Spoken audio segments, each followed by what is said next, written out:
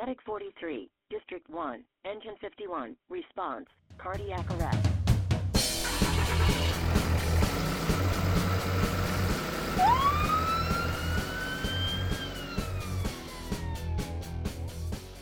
Hello, everybody. This is Dr. Casey Patrick. Welcome again to another episode of the MCHD Paramedic Podcast.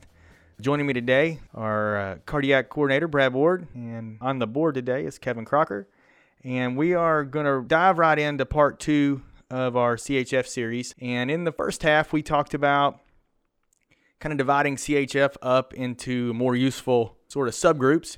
And we talked about acute pulmonary edema. We talked about chronic volume overload. We talked about cardiogenic shock. I think the most useful way to think about acute pulmonary edema is going to be to think about our sink analogy that we discussed. We want to turn the faucet off when the water's overflowing. It's going to be turn off our preload. We want to unclog the drain, open the drain. So open the drain will be reducing afterload, and then unclogging the drain is going to be using our plunger, which is BiPAP. Talked a little bit about getting the pail out and dumping the water out with Lasix. We'll hit that again later on in this podcast. So keep those things in mind: acute pulmonary edema, chronic CHF, cardiogenic shock. Keep those divisions in mind, and know that in this podcast, primarily, we are going to be talking strictly about acute pulmonary edema. When we think about acute pulmonary edema, Brad, what are some of the treatments, again, that come to mind? And we hit on several of those. So we're going to give, first of all, support the airway with BiPAP. We're going to use nitro, higher dose than normal nitro. Our protocol was to give 2 tabs sublingually, which is double what we gave for our cardiac patients, chest pain patients. So really hit them with nitro and then supportive care after that. And then when we get to the hospital, we get in the emergency department, what's the kind of the first drug that comes out of everybody's mouth? Everybody runs to get Lasix. Runs to get Lasix. So we're not going to, don't want BiPAP to get forgotten in this discussion. BiPAP saves lives in acute pulmonary edema patients. So we don't want to forget that. But again, this is going to be focused on nitrates and acute pulmonary edema patients. We just made a protocol change here at MCHD, so we're trying to speak in the proper tense before and after, so bear with us as we go along. If you're interested in the mechanism of action of nitro, Google away some CGMP and myosin chains and nitric oxide, so we're not gonna delve into the pharmacology too much there, other than to remember that at lower doses we get preload reduction, but to get afterload reduction we have to pump that dose up, and that's really going to be the point of this, kind of the foundation of this discussion. So let's go back to our acute pulmonary edema patient that we talked about in section 1. Again, how do they look? So this is the one you walk in and say sick, right? Yep. So it's the one that's tripoding, diaphoretic, tachypnic.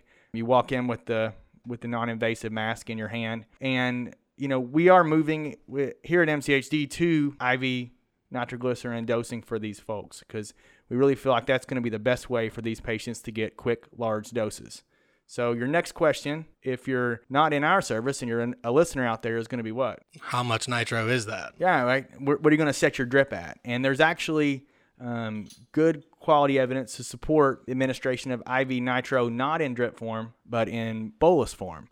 Levy's group at Wayne State in Detroit published a retrospective review, Journal of Emergency Medicine, almost 400 acute pulmonary edema patients, and they found that intermittent IV nitroglycerin bolus dosing reduced length of stay, reduced ICU admissions, and reduced intubation and mortality in patients when comparing IV nitro bolus to both a continuous drip and drip plus bolus. So if you closely parse their data and say, well, Dr. Patrick, the nitro patients were sicker than the bolus patients, probably have a point there. But I think that in general, what we would be most concerned about, and what I was most concerned about before I delved into this, was hypotension in these patients. So if we give somebody an IV nitro bolus dose, are we going to have a bunch of 60 over 40 when we arrive to the hospital? And importantly, they found a similar incidence of hypotension and renal dysfunction between all groups, and it was actually fairly low, only 2%. So this seems to be an ideal solution for the pre-hospital environment, right? We want to get these people high doses of nitro, and we want to get it to them quickly. So I think an IV bolus dose solves both of those problems. So when you say quickly, are we adenosine quickly, or? Again, I don't think we want to slam it by any means, but it is not. It is IV push. For, again, listeners out there that weren't in our recent CE session, our protocol changed from 2 months ago being a combination of sublingual nitroglycerin and paste nitroglycerin. So, why did we make this change in the first place? Topical nitro is time of onset 30 to 40 minutes, likely longer, in sick, poorly perfusing, clamped down, diaphoretic, acute pulmonary edema patients. So we took paste nitro, topical nitro, out of the equation. And secondly, I mean, how many times have you had the topical nitro fall off? I mean, the patients are diaphoretic. You end up at the hospital and you see it laying in the floor. You've taped it 7 times and it nothing's. Sometimes it gets in their hair. I don't think it does much from there. Yeah, I don't think there's much hair uptake. And then, as far as sublingual goes, when you open these patients' mouths, what do you see in there? Undissolved tablets. Right, it's a desert, right? And then you put a vacuum cleaner on their face. Well, and then I have to take the mask off and put the mask on. So you lose seal.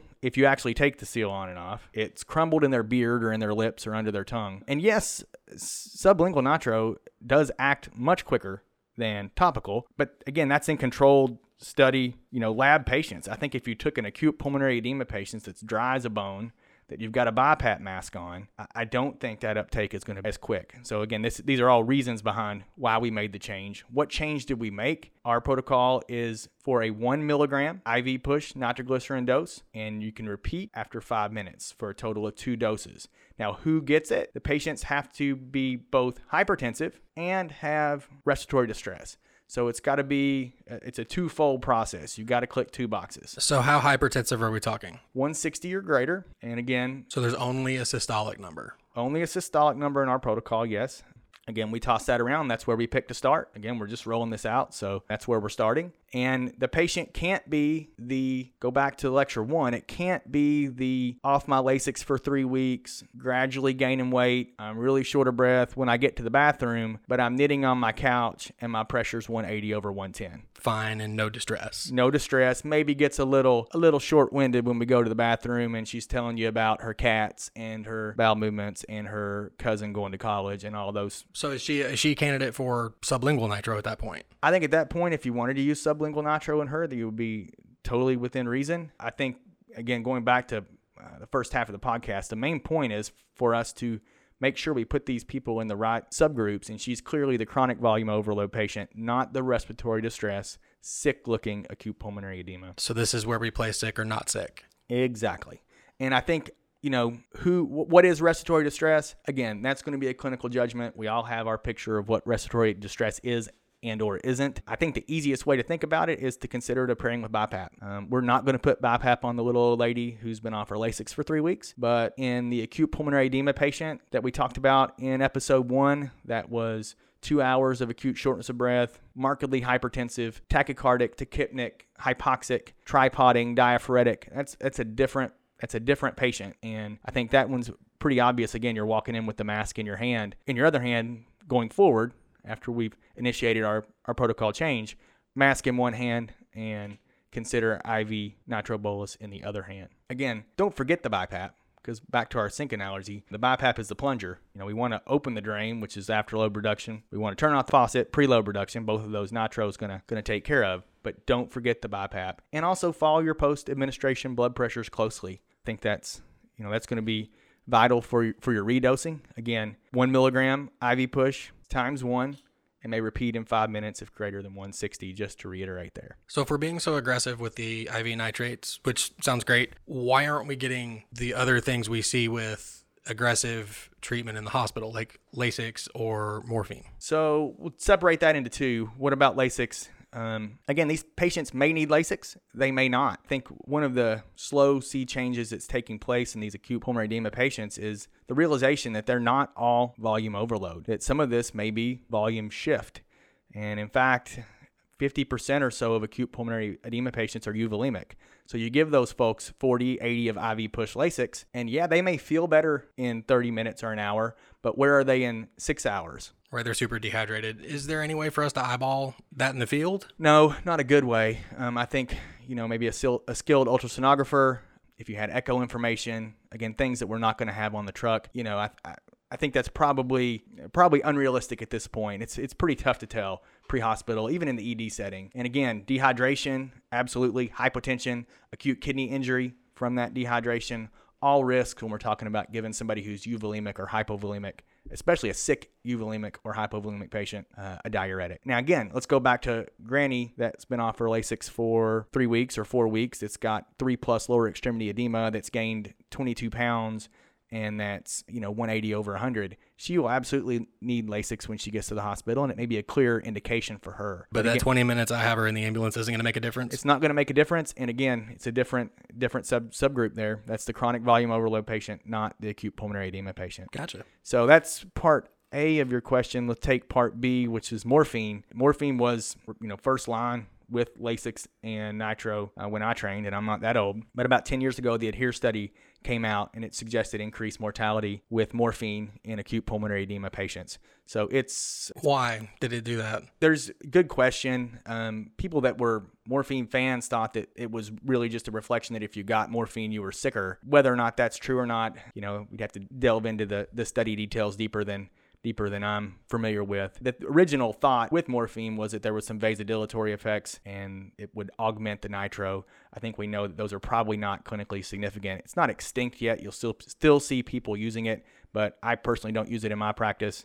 Definitely don't have it in our pre-hospital protocols. So I think it's probably on the order of the, white rhino. There's a few still hanging out around there, but mostly headed towards extinction. So what do we do when we get to the hospital and they freak out when you tell them, I just gave this much nitro? So you gave a milligram of nitro IV. Pressure was 200. 5 minutes later, pressure was 180. You gave an additional milligram IV. So total, you gave 2 milligrams of IV nitro. And I think we will get some side eyes, no doubt. I don't think this is definitely a rollout and a new idea and a new practice pattern for a lot of people. But let's do quick math. I hate math, but metric system is a little bit easier to think through this. So how much is a sublingual tab? A sublingual tab is 400 micrograms or 0.4 milligrams. Our 1 milligram dose is 1,000 micrograms. So a 1 milligram IV push dose is like giving 2.5 sublingual tabs. And we were already giving 2 tabs. Right. And I think that anybody who's taking care of an acute pulmonary edema patient from pre-hospital setting into the ED setting can tell you that giving 5 tabs, which would be the equivalent of the second dose, is not uncommon and probably given double, even triple that at times for the ones that are really hyperdynamic and really sick. So the key in this is going to be picking the right patients who need both preload and afterload reduction. And to go back to the data that that the foundation of this is built on, in the Levy study, there was a 2% incidence of hypotension. So we got to pick the right patients. Getting good solid blood pressures and following those blood pressures is going to be really important. So that hit Lasix, that hit morphine, that hit questions about the doses. What other questions any other significant questions we had during our CE, things people ask about? The one question we did get pretty consistently across each of our educational sessions was a nitro spray. For those of y'all who have nitro spray out there, good on you, but it is quite a bit more expensive and its shelf life becomes an issue. So here at MCHD, we don't carry spray. When Brad and I are having the discussion, we were talking strictly about sublingual tablets. Obviously, I think you probably have better uptake, better bioavailability, especially in a dry tongue vacuum cleaner face patient with nitro spray. We don't have that here. If you do, your experience may be slightly different, but I still think you're going to get better dosing, quicker dosing with an IV push dose.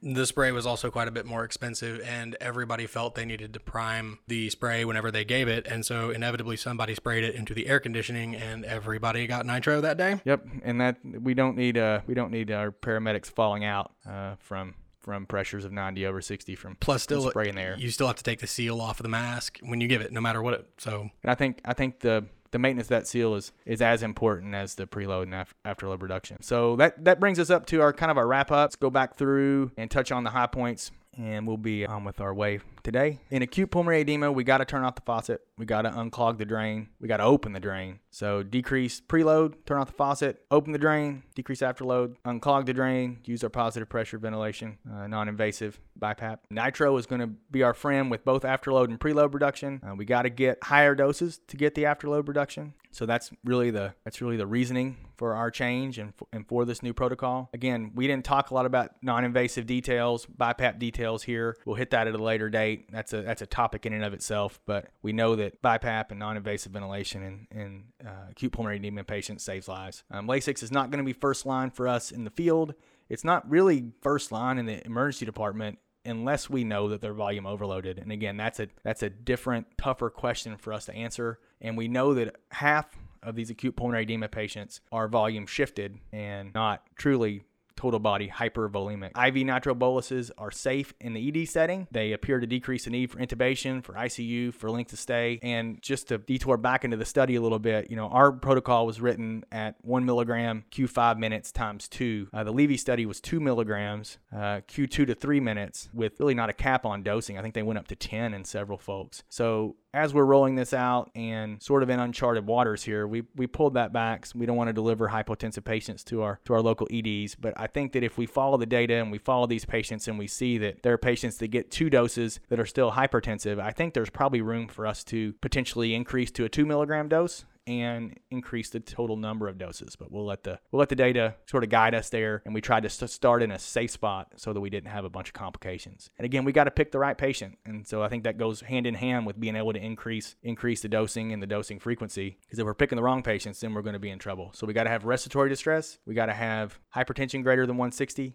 Those two have to go together. We don't want to get the volume overloaded patients in there. And again, 1 milligram Q5 if systolic blood pressure remains greater than 160. So that about covers it for today. Thanks, Brad. Thanks, Kevin. Yes, sir. I get it. This will be a new one for many of you. Please forward questions and concerns our way. For all the MCHD crews listening out there, please keep us informed of the patients that you're seeing, sort of the real-time aspects of this treatment protocol, and we'll talk to you guys again soon. Thanks.